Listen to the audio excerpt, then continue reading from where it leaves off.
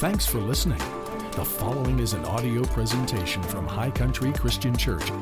For more information, please visit www.highcountrychristian.com. Turn with me, if you would, to our main text for this scripture, which is Proverbs chapter 3, verses 5 and 6.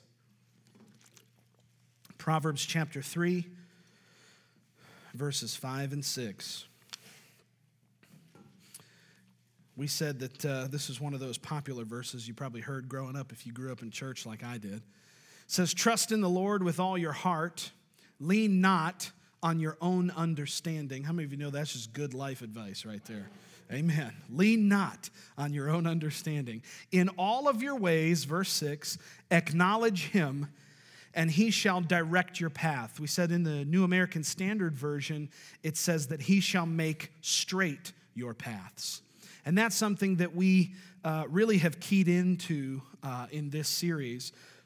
We've really keyed in on this idea of God making straight our paths, because it's impossible for us to reduce the will of God to a single item in our life.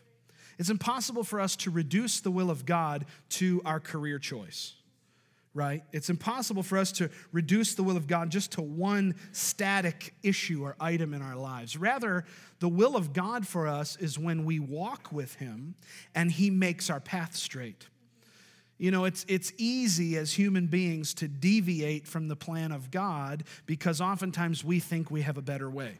Anybody ever thought their way was better? Yeah, the Bible says there's a way which seems right to a man, but the end of that way is death. So we can think that we're doing everything right, and we've, Lord, don't tell me what to do. I got this dialed in. I'm good without you. But how many of you know he knows the end from the beginning? There's only one person that sees the future, and that's God, because he's already there. Amen. So we said that the will of God conclusively for every single person, the will of God is when he makes your path straight because you're walking with him. If you want to know his will for your life, that's it. His will for your life is acknowledge him, trust him, and let him make your path straight. Amen.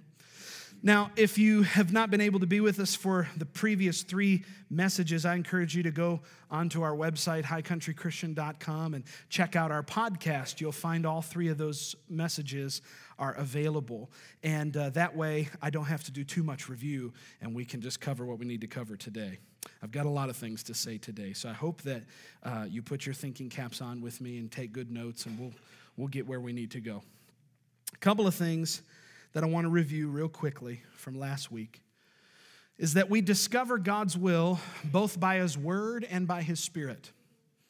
The Bible says, "Thy word, O Lord, is a lamp to my feet and a light to my path."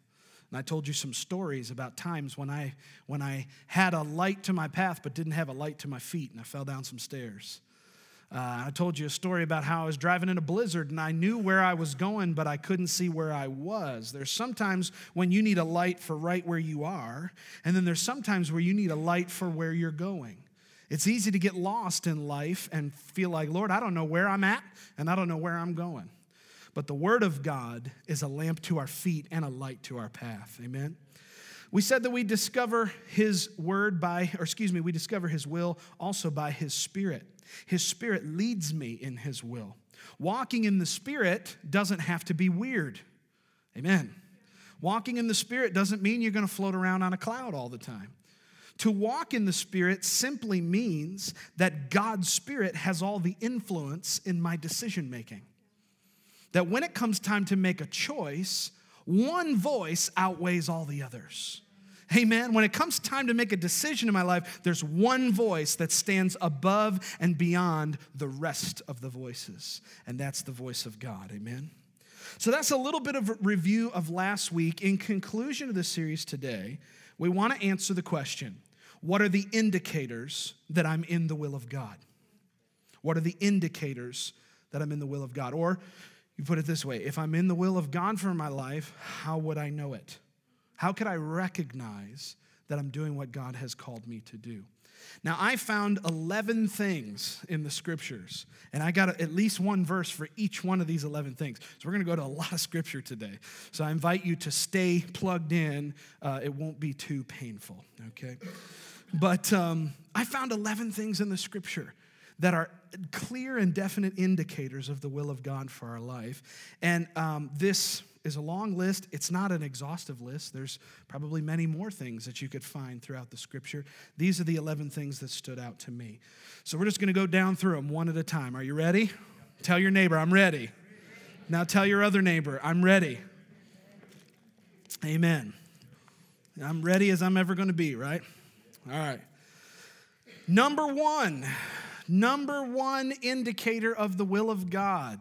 This one is the most uncomfortable of all of the 11. So we're going to deal with it first and get it out of the way, okay? Number one indication that I'm in God's will is that there are challenges to overcome and conquer. Amen?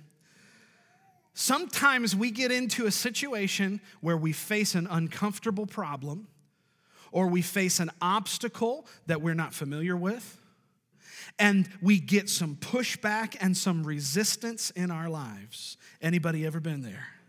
Anybody ever felt like you were under attack? They're coming from all sides. The Bible has some things to say about that. If there is no challenge, you're most likely not in God's will. Okay, I just want to put that out there. If the Bible says we're more than conquerors through Christ Jesus who loves us, more than conquerors. That means that we have something to conquer, right? It makes pretty much logical sense.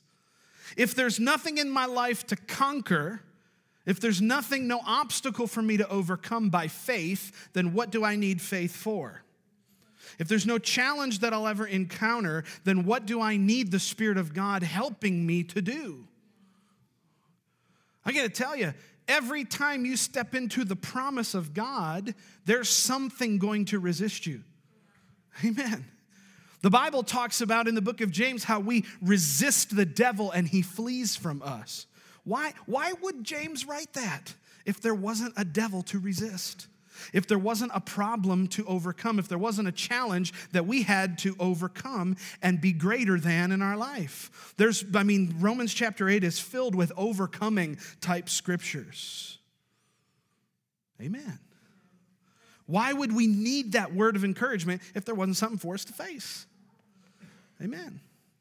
The reality is that the devil hates it when you make progress. Amen. Tell your neighbor, you're making progress. Just tell him. Just be an encouragement to him this morning. You're making progress. You're making progress. Might not look like it, but you're making progress. And here's the deal. The devil hates it when you make progress. The devil hates it when you take ground. Maybe you're being attacked by the enemy, or maybe he's just reacting to your progress. Maybe you feel like you're under assault, or maybe you're just taking ground and somebody's not happy about it, right? We used to say, my dad used to say when I was a kid, I would hear all the preachers talk about their challenges. That's one of the benefits of being in a pastor's home. You go to lunch after church and you hear the preachers get real. And then they just start saying, well, here's all my challenges. And everybody starts comparing their challenges. And my dad would always say this all the time. Well, brother, new levels, new devils. New levels, new devils. You're making progress in an area. You're moving into a place that's beyond where you've been comfortable at for a long time. Guess who hates your progress? The devil. Guess who's going to push back against your progress to see if you really are making the progress or if it's just all talk? Ooh. Listen, every time you make a decision for the things of God, the enemy will come to test the decision. Just know that that's true. I'm not trying to toot the devil's horn, not trying to give him any more credit than he deserves, because he's a nerd and he is defeated, and I couldn't give two licks about the enemy. But here's the deal. He does push against you when you make progress. right? And you need to know that. The Bible says we're not ignorant of the enemy's devices in our life. When Israel went into the promised land, there were giants occupying what belonged to them. You know the first thing they did when they got into the promised land? They made an altar to remind themselves. They built a little monument to remind themselves that God had delivered them. And then guess what they had to do? They had to go face Jericho. There's always a Jericho in the promised land. Always. You're going to start to learn about healing and that, hey, healing belongs to me. Praise God, I'm excited about it. Expect the enemy to press on you and see if you really believe what it is that you just learned.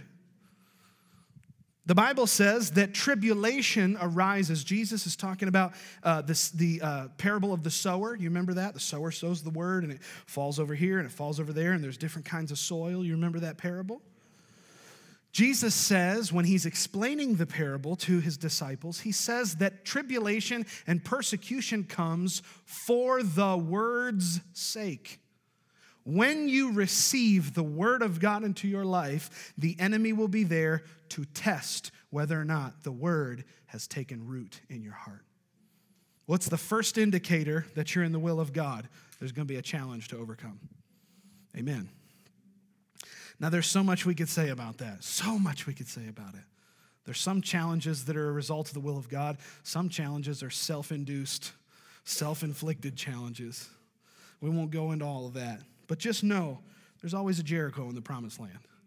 But just know this, you're equipped to overcome every Jericho. Greater is he that's in you than he that's in the world. You're still an overcomer. You have something to overcome, but guess what? The end of it's already decided. The conclusion of the battle has already been pre-programmed in you, and you're victorious. Amen. Anybody believe that? You're victorious this morning because of the one that lives in you. Amen? Praise God. Number two, indicator of the will of God, I love this, is peace. Peace. See, we got the uncomfortable one out of the way. We talked about challenges, all right? Let's put that to the side. You're a winner, okay? Number two indicator that you're in the will of God is peace. Look at Leviticus 26:6. I love this. I will give peace in the land, and you shall lie down, and none will make you afraid. I will rid the land of evil beasts, and the sword will not go through your land. Look at Isaiah chapter 26, verse 3. You will keep him in perfect peace. Everybody say perfect peace. Whose mind is stayed on you because he trusts you. You see, the number two indicator that you're in the will of God is that there's peace. But Pastor, you just said there was a conflict. You just said there was something to overcome. What do you mean? Now you're starting to contradict yourself, preacher. No. The reality is there's both peace and there's conflict. Just because you're in conflict doesn't mean you shouldn't be in peace. How many of you know Jesus, when he stood in the boat with the 12 disciples, was able to speak peace into the storm? Why? Because the storm was around him, but peace was in him. The thing that's in you is able to control the thing that's around you if you're stayed on God. Look at that Isaiah verse one more time. Isaiah 26, verse 3. This is powerful.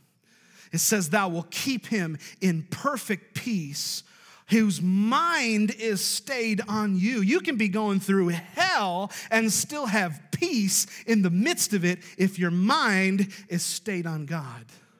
Sounds a lot like Proverbs chapter 3, verse 6, in all your ways, acknowledge him. Sounds like if you and I keep our mind fixed on the things of God and stayed on him, peace will be the governor. It will be the umpire. It will be calling the shots in our lives. You see, you can't experience the will of God without experiencing peace. He'll give you peace in every situation. Amen. Number three, he'll give you favor.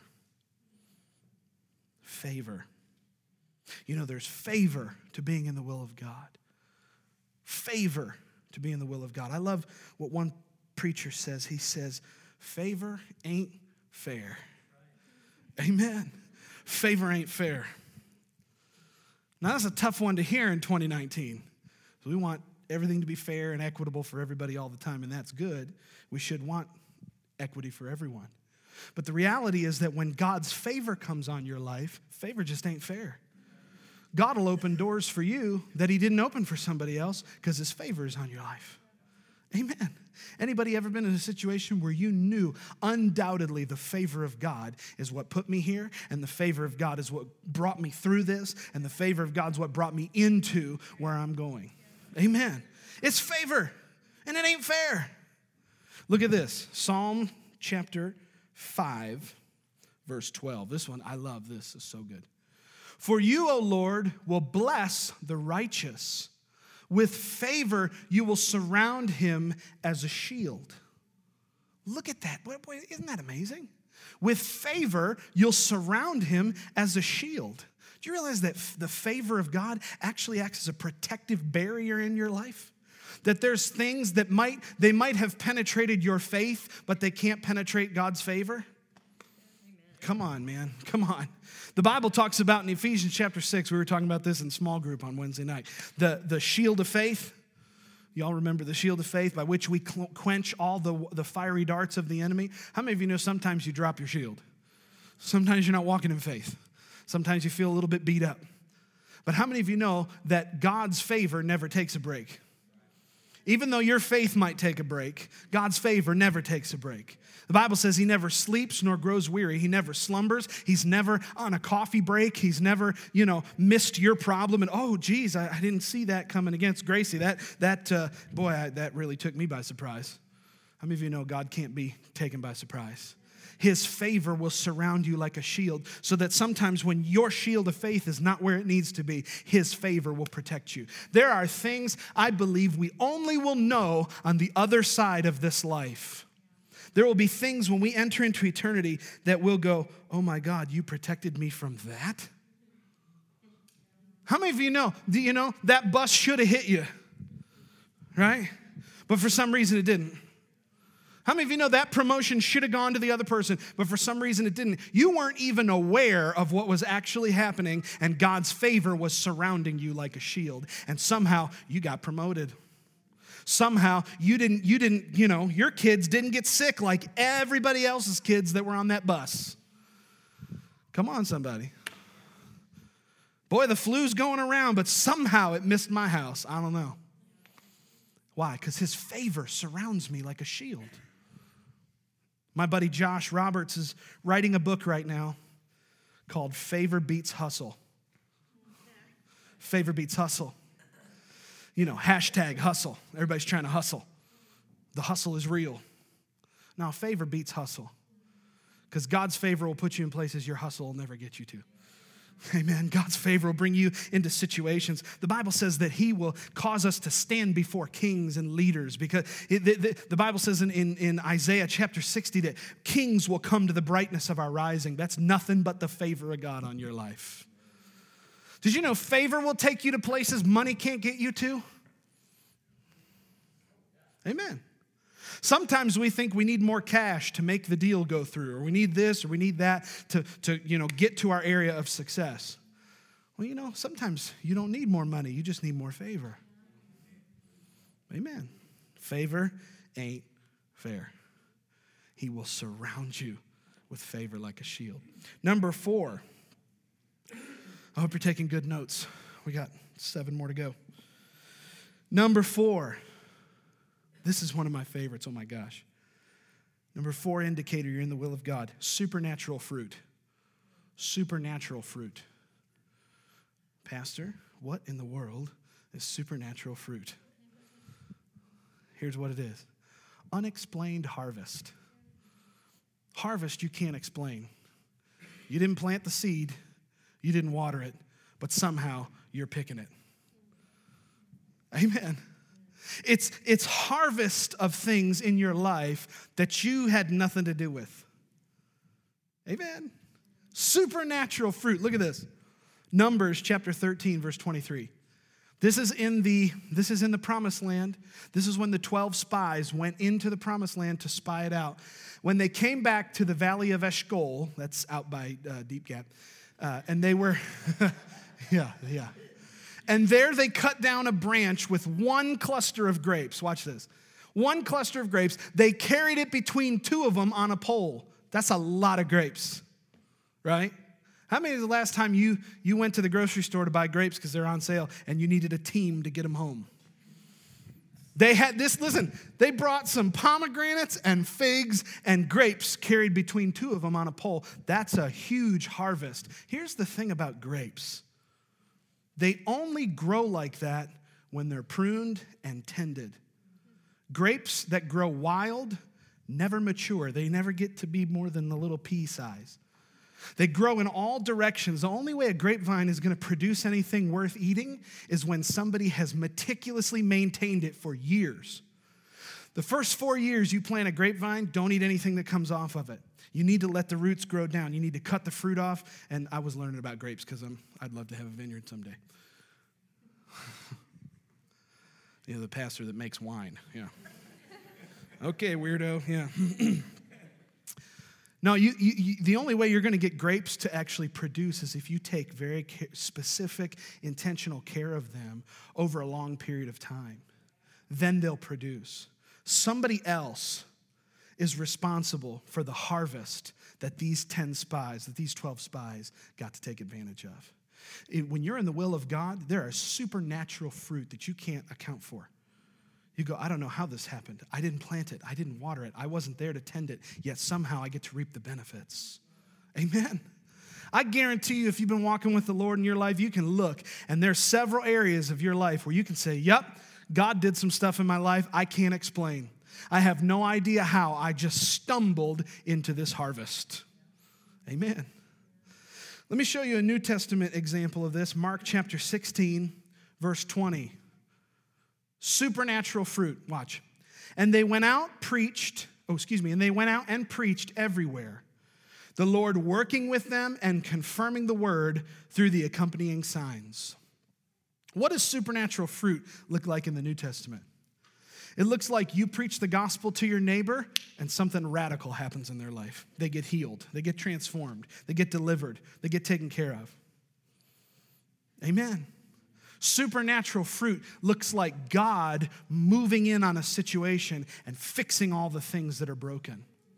Because just the way that it happened with the disciples, they went out obeying Jesus, preaching the word, and guess what the Lord did? He showed up and he confirmed the word that they spoke with accompanying signs.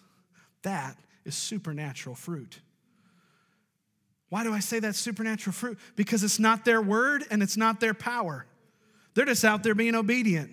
And God shows up and does what only God can do. He heals, he delivers, he sets free, he meets people right in their challenge. There's healing that happens, there's deliverance that happens, there's restoration of life that happens into people's lives. And guess what? You can't take credit for that. I can't take credit for that. That's God working in an unexplainable way in our lives. It's supernatural fruit, unexplainable harvest. Peter stood up on the day of Pentecost. This is a guy who had denounced Jesus just a few days prior. And he stands up filled with the Holy Spirit and preaches one message, and 3,000 people get saved in one message. That, my friends, is unexplained harvest. That is not the power of Peter. That's not the brilliance of Peter. That's not the brilliance of a church program. That's somebody getting filled with God and God doing what only God can do, promoting and providing supernatural fruit. This should be happening in our lives when we're in the will of God. Number 5, protection. A lot of people tend to think, because they've had bad experiences and because of what we said at the beginning, that there are challenges to overcome. A lot of people think that you're going to get taken out if you're in the will of God, that it's a dangerous place to be. The reality is the safest place on earth is the will of God. Oh, come on. Somebody say amen. Pinch your neighbor, whatever. I don't know. Do what you got to do. Psalm 91. There is protection in the will of God. He who dwells in the secret place of the Most High shall abide under the shadow of the Almighty. I will say of the Lord, He is my refuge and my fortress. Sound pretty secure? My God, in Him will I trust. Verse 3. Surely He shall deliver you from the snare of the fowler and from the perilous pestilence. Verse 4. He shall cover you with His feathers, and under His wings you shall take refuge. His truth shall be your shield and buckler. Verse 5. You shall not be afraid. Everybody say this. You shall not be afraid. Fear has no place in the life of a believer who is in the will of God. You shall not be afraid of the terror by night, nor of the arrow that flies by day. Verse 6. Nor of the pestilence that walks in darkness, nor of the destruction that lays waste at noonday. Verse 7. 1,000 may fall at your side, this is amazing, and 10,000 at your right hand, but it shall not come near you. Go to verse 8, this will be the last one. My mother used to quote this over me all the time as a kid. Only with your eyes shall you look and see the reward of the wicked. You see, when you are in the palm of God's hand, when you are in His will, you are protected. Only with your eyes will you see the reward of the wicked. Glory to God. There's protection in the will of God. Number 6, I've got to move along here. I've only got a few minutes left. You doing okay this morning? Does this make sense to you? Amen. Number 5, there's protection. Number 6, there is stability. Stability. I think it's just hilarious and unfortunate that a lot of people claim that when they get, that when they get filled with God and they start to experience things and they start to become unstable, they sort of blame God for that.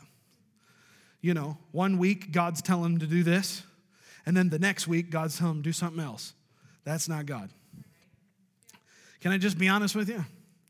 I've seen it so many times, more times than I can even count, in my own life as a pastor and as a pastor's kid. People that are just fickle. And God bless them, they're just well-meaning and they love you and they love the Lord, but they're kind of fickle. And they come up and they say, Pastor, this is what God's telling me to do. And then they do it for 48 hours. And then God starts talking again. And now they're going to do something else. Maybe they go into a season of life, they go into a time where they feel like they've got some direction and they don't hold fast the course of that direction. And they start to either get a little bit uncomfortable or maybe they get a little bit bored and all of a sudden God starts talking again. If I had a nickel for every time somebody came up to me and said, Pastor, this was such a great service. I loved it. This is our church. This is where we want to be. Brother, we're with you. Only to never see that person again. I'm not even trying to be funny. That's just how it happens. Pastor, this is a great church. Oh, glory to God. We're so happy to be here. And I just want to be like, it's been good knowing you.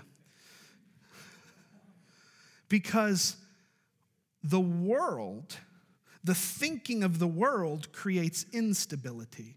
But the Spirit of God, when He's at work in you, actually creates stability.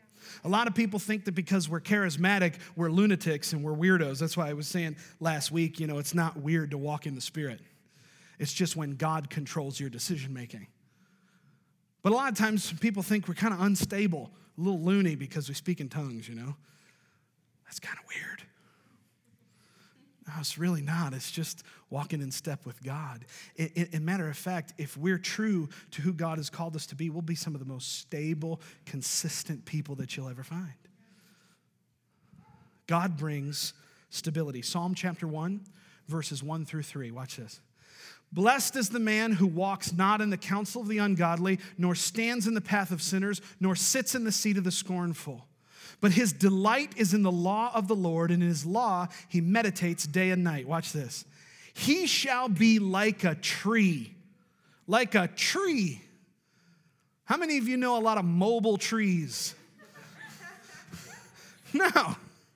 If you're in the will of God, What happens to a tree that gets planted and uprooted and then planted again and then uprooted and then planted again and uprooted and then planted again and uprooted and then planted again and uprooted and then planted again and uprooted? What happens to a tree that's mobile? It dies. What happens to the Christmas tree that you're going to buy in a couple weeks?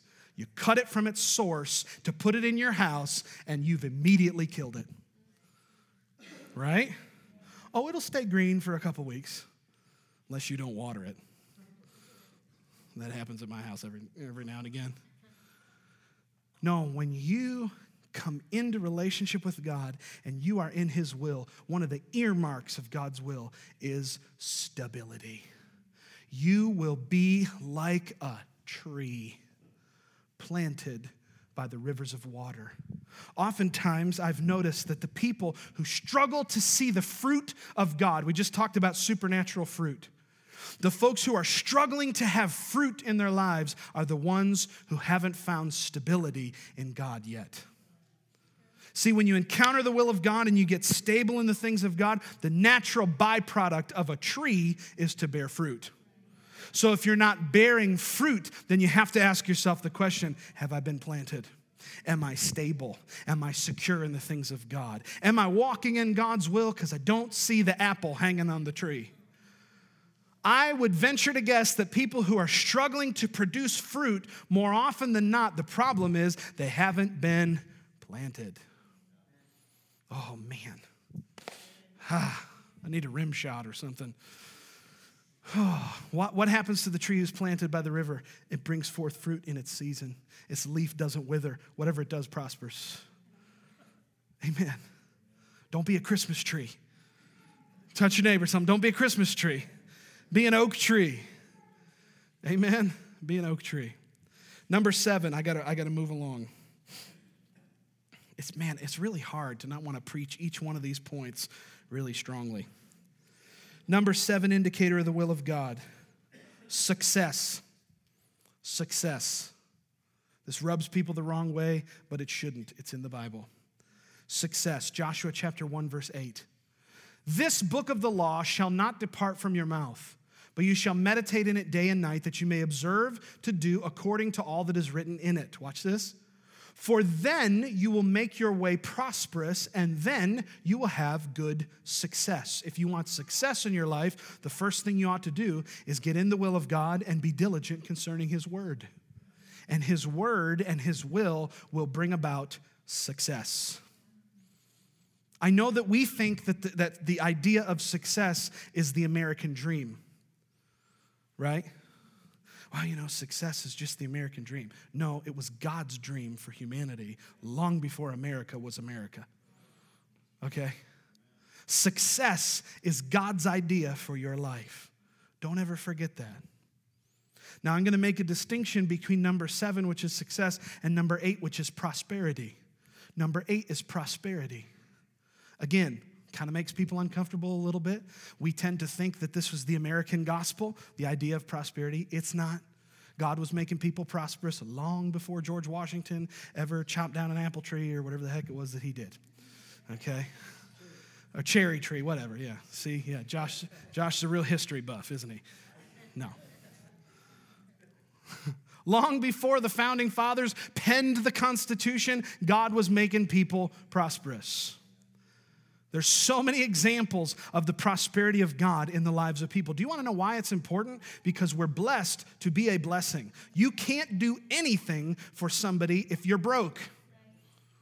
Come on. You can't do anything. We packed, 50 shoeboxes we just packed this weekend? If y'all were broke, we couldn't have packed 50 shoeboxes. But you're too blessed. So we got to do more than we could have done had we been broke. Prosperity is the will of God for your life. 1 Kings chapter 2, verse 3 says, "And keep the charge of the Lord your God to walk in His ways and to keep His statutes, His commandments, His judgments, and His testimonies, as it is written in the law of Moses." Why? That you may prosper in all that you do and wherever you turn. Ay, ay, ay. Is this in the Bible? Okay, you know that I didn't make this up. You know Joel Osteen didn't make this up. Okay? He just didn't. This is in the Bible, okay? I don't have a mullet, so don't get mad at me, all right? Thank you for somebody for understanding that joke. That you may prosper in all that you do and in wherever you turn. Now, what does that have to do with success? We said success was number 7. Number 8 is prosperity. The difference between success and prosperity is that success is a result and prosperity is a mindset and a way of living. You can talk to prosperous people and hear it in their words. They think differently than you do. Anybody ever talk to somebody who's got bigger thinking than you? I love to surround myself with people like that. Why? Because they make you better. Amen. You play tennis with somebody who's better than you, guess what you do? You get better at tennis. You hang out with prosperous people, you start to realize they think differently. I was talking to a friend, we had lunch last week. We were talking about Elon Musk. He's one of the most prosperous dudes on the planet. He is talking about colonizing Mars, okay? He is talking about changing transportation in America. He is thinking huge. I said it like that on purpose.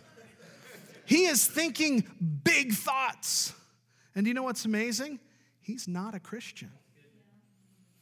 It ought to irritate us when we have to look at the world for inspiration on how to think.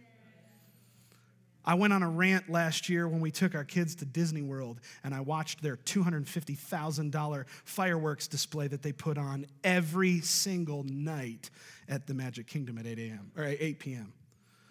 It blew me away, and I thought, I'm so moved emotionally. It was so incredible to see these stinking fireworks and, Cinderella's castle, and my kids are like crying. You're like, oh my God, this is amazing. And I'm going, this is the world. This isn't even the church. This isn't even the body of Christ. Here these people are doing stuff with such excellence and prosperity. And here we are as a church, well, brother, I don't know. I need praise and, just pray for me, brother, that God will help me pay my mortgage this month. Guys, prosperity, it's not money. It's a way of thinking. It's a shift. It's a shift in how you view the world. Success is the result of something. Okay, we went into a bidding competition or bidding situation for a company, and we won that bid. That's success. You can have success and not prosper, but you can't have prosperity and not be successful. Boy, you need to write that one down. You can have success and not prosper. You can make more money next year than you ever made and still be broke by the end of the year if you don't change how you think. Number 9. I got 23 seconds to get these next 3 out, so y'all believe for a miracle.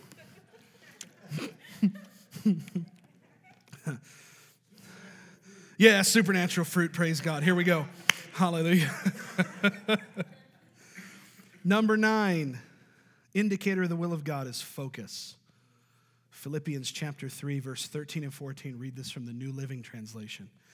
No, dear brothers and sisters, I have not achieved it. Paul's talking about perfection in this chapter. And he says, no, I haven't achieved it. I haven't gotten to perfection. But I focus on this one thing, forgetting the past and looking forward to what lies ahead. I press on to reach the end of the race and to receive the heavenly prize for which God, through Christ Jesus, is calling us. There, when you step into the will of God, you receive some kind of crazy focus because the will of God becomes the thing that you hunger for. His desire for your life becomes your singular desire, and now everything gets filtered through the will of God. You find focus when you find God's will. Number 10.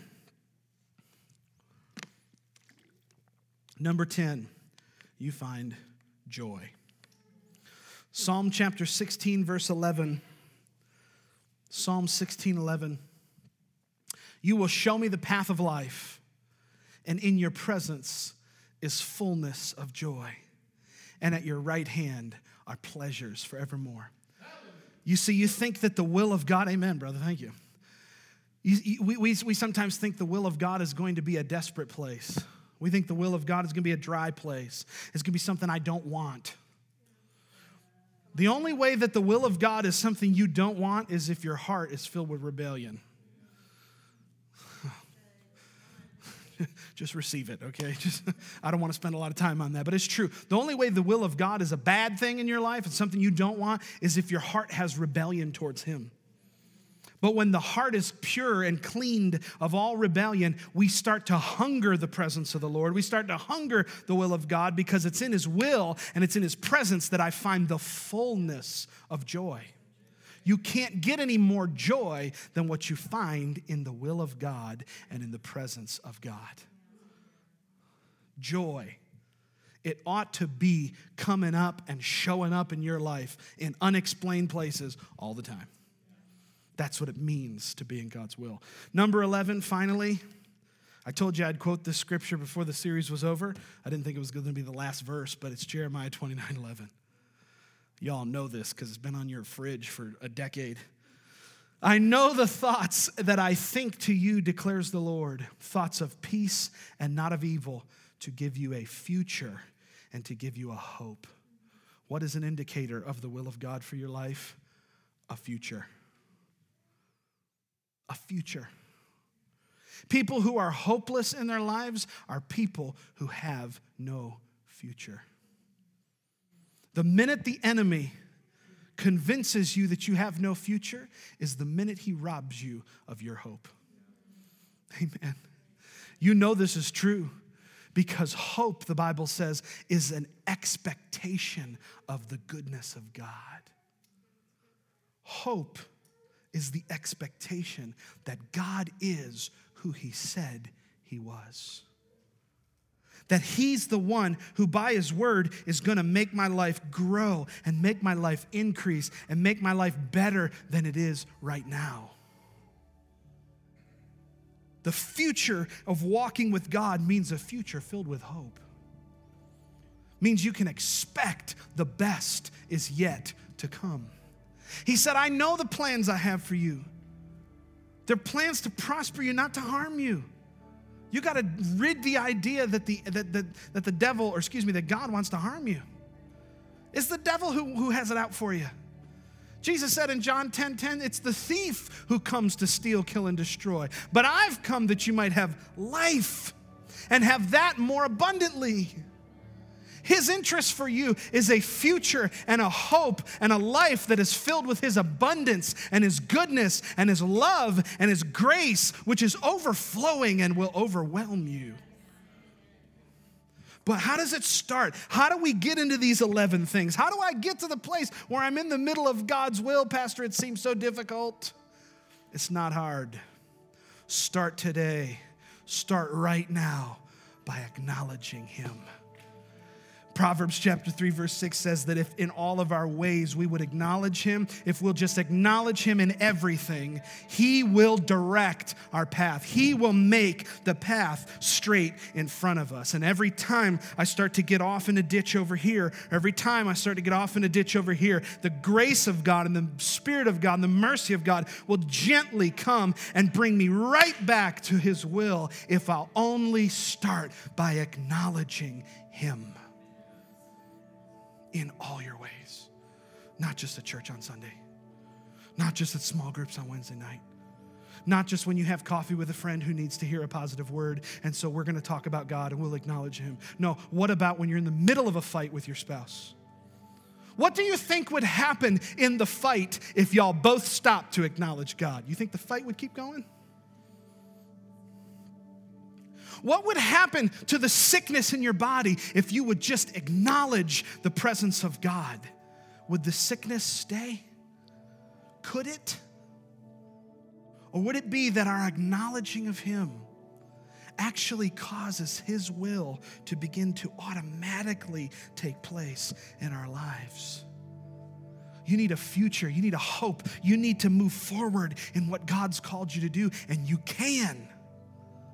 You can have peace, you can have protection, you can have success and prosperity and joy and safety.